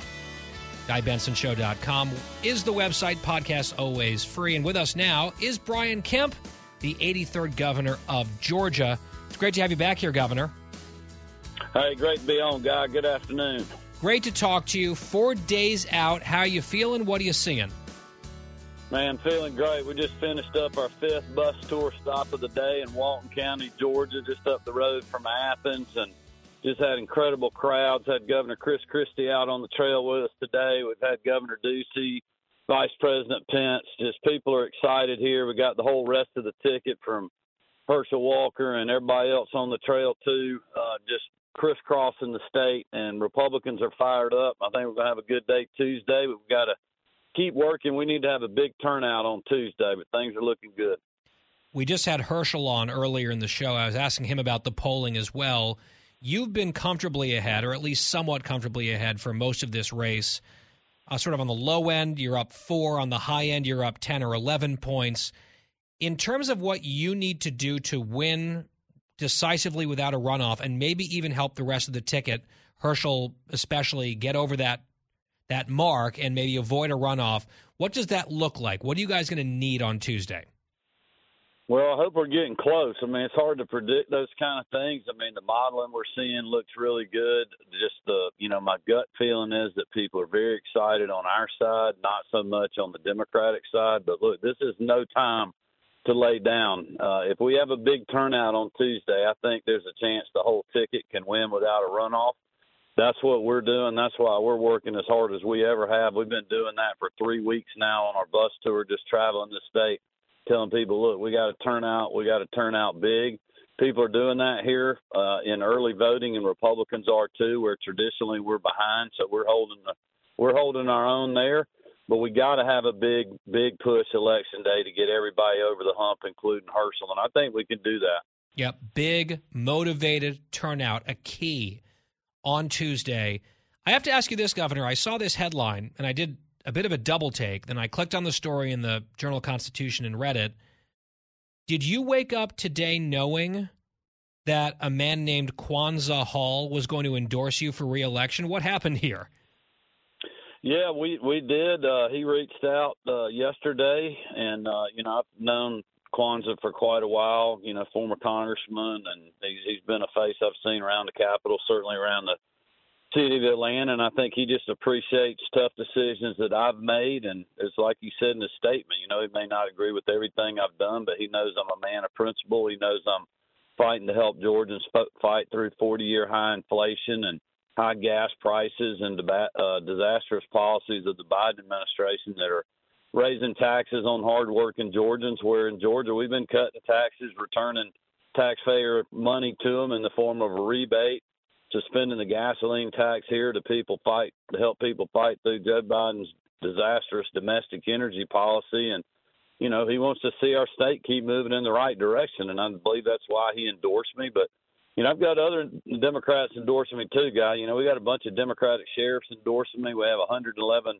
sheriffs across the state. Several Democrats are endorsing because they know I'm going to stand with them in law enforcement, and they know I have been standing with them. My record speaks for itself, and that's what they're supporting, and they know I got their back, and that's one of the reasons we're going to win on Tuesday. Yeah, I want to ask you more about the sheriffs in a second, but just for a moment on this guy Kwanzaa Hall, who in Georgia politics, people might know him.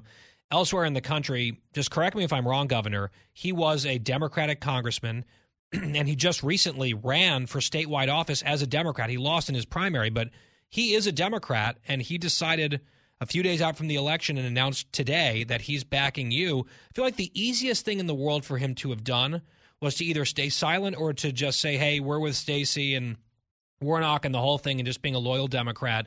I think it takes some stones for him to come out and do what he did in the high-profile way that he did, given everything that's happening down in that state. That strikes me as kind of a big deal. Well, I think this is what we're seeing, Guy, here, and, we're starting to see this around the country, too. The Democrats are fractured. The Republicans are uniting to win in 2022, and that's the way I feel. I mean, look, Kwanzaa ran for lieutenant governor as a Democrat. He got in the runoff with another Democrat. The Stacey Abrams actually endorsed in the runoff, so she got engaged in that race, and he hasn't told me this, but I kind of assume that he's not real happy about her engaging against him versus letting them just, fight that out in the runoff. And I think he feels like that was bad for their party, and they, he doesn't think she's going to be the best leader for them or for our state. And, Kwanzaa's a Georgian that loves this state and wants us to continue to do well. And I think that's why, he's not only supporting me, he's supporting our lieutenant governor nominee, Burt Jones, as well. Yep. Governor Kemp, there have been a few things that your opponent has said over the course of this campaign that sort of would make people stop in their tracks for a second. One of them that you and I have spoken about before, and I know you've talked about it a lot, was when she called Georgia the worst state in the country to live in. You clearly disagree with that. You are the incumbent governor. She sometimes thinks or talks like she's the incumbent governor, but she's not. Then at your last debate, when you were talking about all those sheriffs who had endorsed you, at the time I think it was 107. It sounds like you've picked up a few more ones, 4 more if it's 111 these days. But you were saying I've got the backing of all these sheriffs across the whole state, and she had none. And her response to that was to say, well, that's because law enforcement, I'm paraphrasing, but we've played it on the air, that's because law enforcement wants to go around and take black people off the streets. Like law enforcement is motivated in the state of Georgia to discriminate against and to imprison willy-nilly black people. That was like us basically saying they're racists, they're motivated by racism, so of course they're not going to endorse me. That was a pretty shocking smear, even for her. Well, look, this is a pattern for her, and I think, what she said's upset a lot of sheriffs around the state, labeling every one of them as part of the Good Old Boys Network when, Sheriff Janice Mangum, who has endorsed me, she was the second female sheriff ever in this state, went on Fox News and, really lambasted her for that, saying that she was supporting me because I've been a pro-law enforcement governor, and she didn't appreciate being painted as part of the Good Old Boy Network, because she certainly is not, and neither are any of these sheriffs out there. I mean, they're going to follow the law. They're going to lock people up that break the law, and they're leaders in their community. And she's caught a lot of blowback. There's been a lot of sheriffs here that are posting messages on their Facebook pages and sending letters to the editor and to Mrs. Abrams. But this is a pattern of her saying she'd defund the police. She wants to eliminate cash bail. She continues to sit on the board of the Margaret Casey Foundation, where they're raising money and giving grants to organizations and people around the country that are pushing the defund the police movement. And that's why we're going to get a big surge from the pro-law enforcement vote in our state. And I think you're going to see that move voters all across the country, Guy. The Democrats have completely been asleep at the wheel on this issue. They're talking about issues that don't really matter to a lot of Georgians and a lot of Americans. They're focused on keeping their family safe and want somebody that's going to help do that in governor's offices and in the U.S. Senate and in local offices around the state and around the country. But they also want people that are going to focus on helping them fight through 40-year high inflation, disastrous energy policy, a disaster at the border. Federal government wants to raise your taxes, spend more money, and, it's just not working for our country. And I think you're going to see a big pushback on Tuesday. We're also seeing absolutely massive voter turnout in the early voting. I saw Raphael Warnock, for example, said, thank God for all this turnout. I guess it's heaven sent, according to him. But he had also called the new law that you implemented Jim Crow. Of course, your opponent was the leading advocate on that and driving the boycott. She's hilariously trying to blame you for the boycotts that she caused. President Biden called it worse than Jim Crow, what you guys did. And yet another record-shattering turnout post the implementation of this law. I mean, it's pretty remarkable to see their lies melting down in real time before our eyes.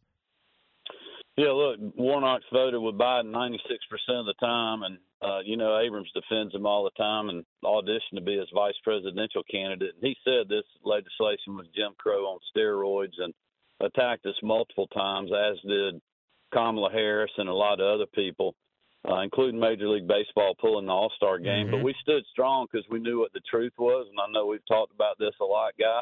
But the bill makes it easy to vote and hard to cheat in Georgia. Yeah, and we're seeing it. It's like you would come on the air and you do our show very generously. You'd say, that's not true. This is what's going to happen. And then guess what? In reality, what they said is not true. And what you said would happen is happening. Governor Kemp, very quickly, 15 seconds. I saw President Biden was down in Florida doing a rally for the Democrats. Are you jealous of Florida? Do you wish President Biden would come to Georgia and help you out that way? Oh, man. Yeah, they brought Obama to Georgia, but they won't bring Biden. I wish maybe he'll come Monday. That would be. Yeah, we'll see. Don't hold your breath. Big turnout needed on Tuesday. Governor Kemp, great to talk to you. Good luck. Thanks a lot. Go Dogs. Brian Kemp, the governor of Georgia. On the Guy Benson Show, home stretch coming up.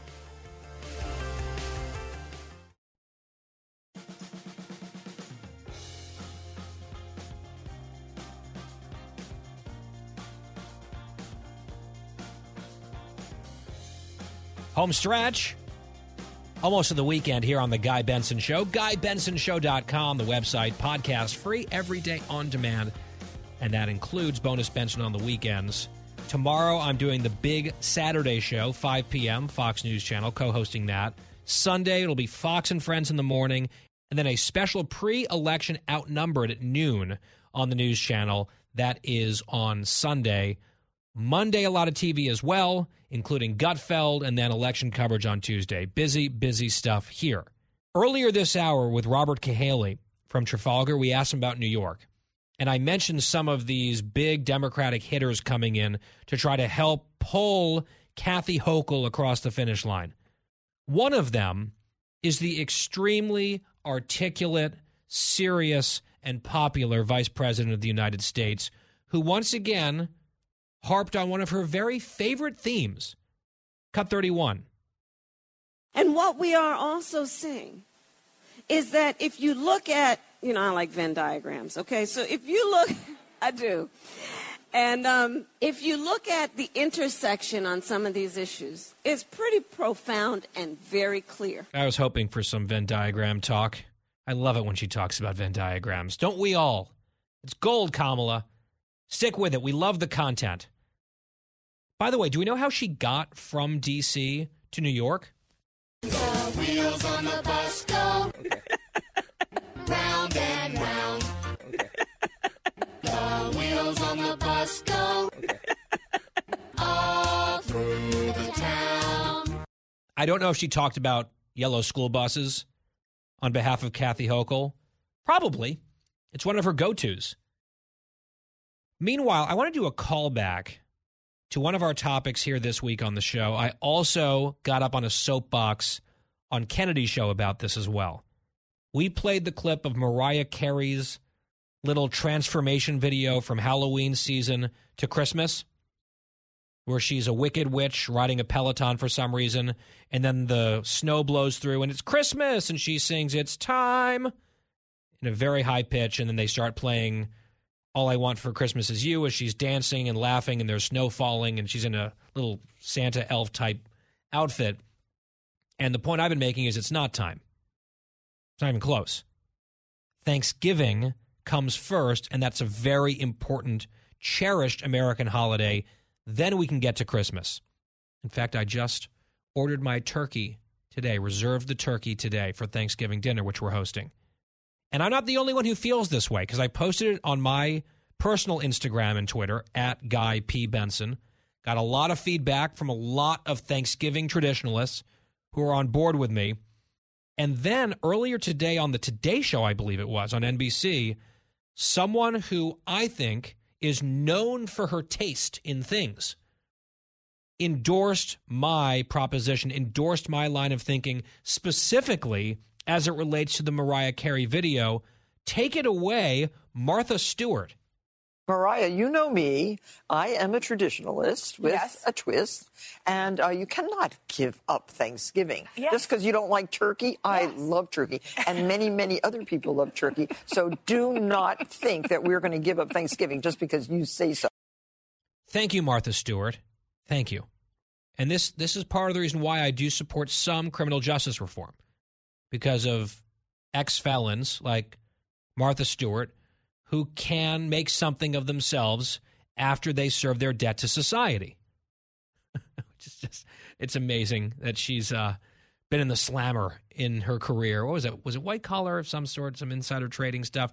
But she's exactly right about Thanksgiving. I endorse it fully. Christine, she is one of the more famous women ever to come out of New Jersey. And I feel like you should not cross Martha Stewart. You should be on Team Martha Stewart here. Okay, I'm just going to say this because she does scare me. Why? Because she's an ex-felon? No, she was scary before that. No one is saying that we're skipping Thanksgiving. I never said I was. But did you ever hear the words out of my mouth, I'm not celebrating Turkey Day? No, it's not the lack of celebration. It's the skipping to all the Christmas stuff, and then Thanksgiving's like a quick little afterthought on the road to Christmas. The road to Christmas starts after Thanksgiving. That's the difference. I just want you to know, I have a wooden turkey decoration that says, gobble till you wobble. I'm just saying it's out there. So there is what? Why are they laughing? What's happening over here? You found the worst possible Thanksgiving-related trinket, and you procured it, which is on brand. Gobble till you wobble. Usually it's not food that makes you wobble. Right, it's another part of the feast, if I recall correctly. How do you do it? Anything I say, anything I text, I I email turns into something about me drinking. Well, wobble was low-hanging fruit. Wobble was a pretty easy one. By the way, one more thing before we go for the weekend here. I did start White Lotus because we were talking about The Mole, which I hope you all are going to try to watch because it is very good. What, Christine? I tried to watch it last night. You don't like it? No, it bored me. Bobby's obsessed, by the way. That also sounds right. It's a thinking person show. Serious. You can't say that on air. They're just roasting her in there. Anyway, you guys had said that White Lotus was really good. I am one episode into season 1, and I have to ask, does it get better than episode 1? Because episode 1 did not really do much for me. It's kind of like S Creek. Remember the first season's like you have to keep going? Okay. Just keep going. Yeah, the characters definitely develop a lot more and a lot better things happen. It's kind of all set up in the beginning. Yeah, because nothing really has happened. Yeah, exactly. It's only one episode, I get it, but it didn't really make me desperate to go and watch more of it. But it sounds like the consensus, Wyatt, stick with it. Yes. Retweet what both of them what they said. You just got to keep going. Okay. And so we shall. It's the weekend. When we come back here on the radio show, it'll be the day before the election. Amazing. We will have in-depth coverage Monday and Tuesday, then Reaction Wednesday. So much excitement coming on the Guy Benson Show. In the meantime, try to enjoy your weekend. Gobble till you wobble. Get ready for Thanksgiving. And we will talk to you on Monday. Jesus drank wine. Cookie drinks Cosmos.